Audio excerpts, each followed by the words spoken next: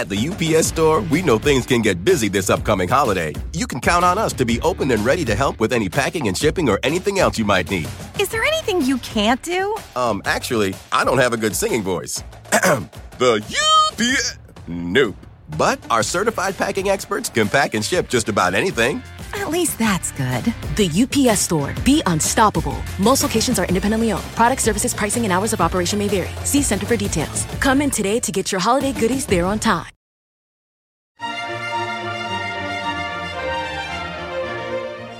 Hello and welcome to the Nutrition Diva podcast. I'm your host, Monica Reinagel, and this week I've got some new research on artificial sweeteners and how they may affect sugar metabolism, and also some tips on how to use non-caloric sweeteners safely if you choose to. Artificial sweeteners like Splenda and Equal were once seen as a calorie counter's best friend. I mean, you can drink all the sweet tea or lemonade or soda that you want without ingesting a single calorie or gram of sugar. You can even eat pudding, ice cream, yogurt, baked goods, and other desserts sweetened with sugar-free substitutes. And yet, the proliferation of more and more sugar-free foods and beverages doesn't seem to have made even a dent in the obesity epidemic. I tackled this paradox in one of the very first Nutrition Diva episodes way back in 2008. And back then, we still weren't sure whether there was something about artificial sweeteners that directly promoted weight gain. Scientists wondered, for example, whether artificial sweeteners might backfire by causing cravings for other sweets or an increased appetite that would lead you to consume more calories. Early studies in rats seem to support this theory, but so far results in human trials have been mixed. Alternatively, it could have been more of a behavioral phenomenon.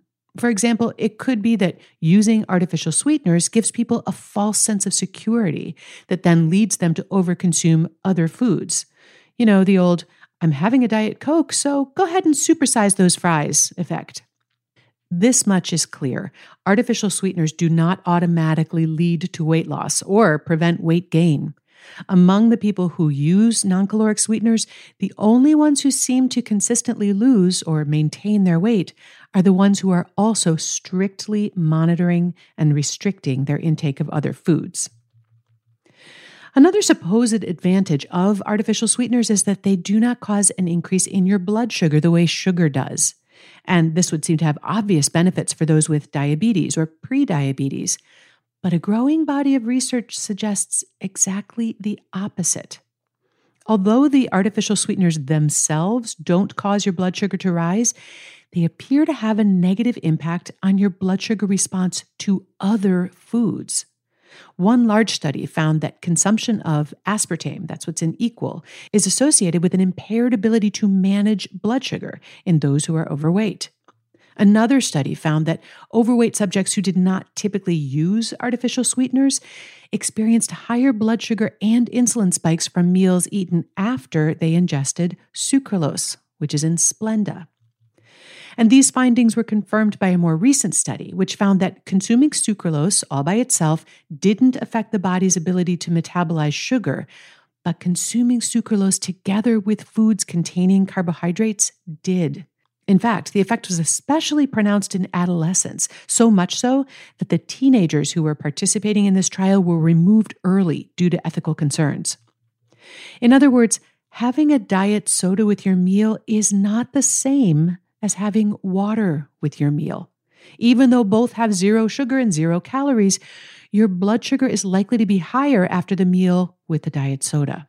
And over time, those higher blood sugar and insulin spikes can increase your risk of developing type 2 diabetes, as well as lead to weight gain.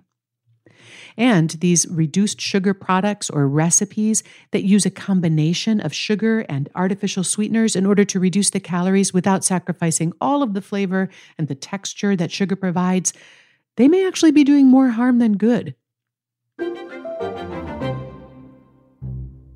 At the UPS Store, we know things can get busy this upcoming holiday. You can count on us to be open and ready to help with any packing and shipping or anything else you might need. Is there anything you can't do? Actually, I don't have a good singing voice. The UPS... Nope. But our certified packing experts can pack and ship just about anything. At At least that's good. The UPS Store. Be unstoppable. Most locations are independently owned. Product, services, pricing, and hours of operation may vary. See Center for details. Come in today to get your holiday goodies there on time. Manufacturers of artificial sweeteners and the products made with them have pushed back against these conclusions. The Calorie Control Council, this is an industry group for artificial sweeteners, tried to make a big deal out of a 2018 study that found that daily intake of aspartame, found in equal, for 12 weeks had no effect on blood sugar response, appetite, or body weight. Now, one interesting thing I noticed about this study is that some of the aspartame was delivered in a capsule form. So if our taste receptors do play a role in the body's hormonal or metabolic response to artificial sweeteners, as many suspect, this effect would have been muted in this study. The study also involved only normal weight subjects, and other studies have suggested that, ironically, artificial sweeteners may have more deleterious effects in overweight people than they do in normal weight people. Now, the explanation for this mystery may reside, along with the answer to so many of life's unanswerable questions, in the gut. When it comes to digestion, blood sugar, insulin, appetite, and fat storage, the bacteria that live in our intestines are calling a lot of the shots. As I described in a previous episode, both Splenda and Equal, which are the two most commonly used zero-calorie sweeteners, promote the growth of specific strains of intestinal bacteria that are associated with obesity. The case against artificial sweeteners seems to be getting stronger and stronger as time goes on. But what if, despite all that, you just don't feel like you can give up zero-calorie sweeteners? Is there any way to use them safely? Well, here's my best advice. Number one, use them in moderation. Stop thinking of non-caloric sweeteners as free foods that you can consume in unlimited quantities.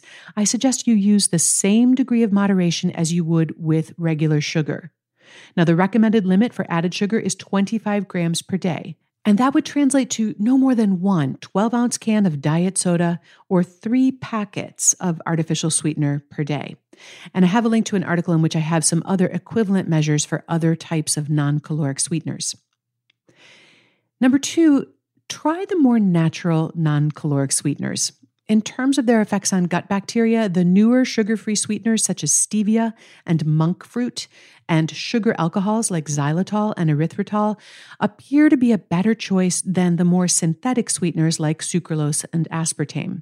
They're also getting easier to find. There's an increasing number of beverages, snack bars, desserts, and baking mixes that are made with stevia, monk fruit, and sugar alcohols. You'll even find the little packets of them at the coffee bars. However, the same guidelines for moderation still apply. And number 3, make sure you're feeding the good bacteria too. A diet rich in prebiotic and probiotic foods promotes more desirable strains of intestinal bacteria, which can help keep the balance tipped in your favor. That means lots of legumes, whole grains, and fermented and cultured foods. Do you use non-caloric sweeteners on a regular basis? Which ones do you like, and how much do you usually consume in a typical day? Have you noticed any positive or negative effects after switching maybe from one to another or from decreasing your intake? I'd love to hear your thoughts on this. You can post them on the Nutrition Diva Facebook page. And if you have a suggestion for a topic you'd like me to cover, call the Nutrition Diva listener line and leave me a message. The number is 443-961-6206. I'd love to hear from you. There is a transcript of today's show, along with links to a lot of research and some related resources at quickanddirtytips.com. And I also have to thank the great team at Macmillan Audio for everything they do to make this podcast possible, including my producer, Nathan Sems, my editor, Karen Hertzberg, as well as Morgan Ratner, Michelle Margulis, Emily Miller, and our director, Kathy Doyle. And thanks to you for listening.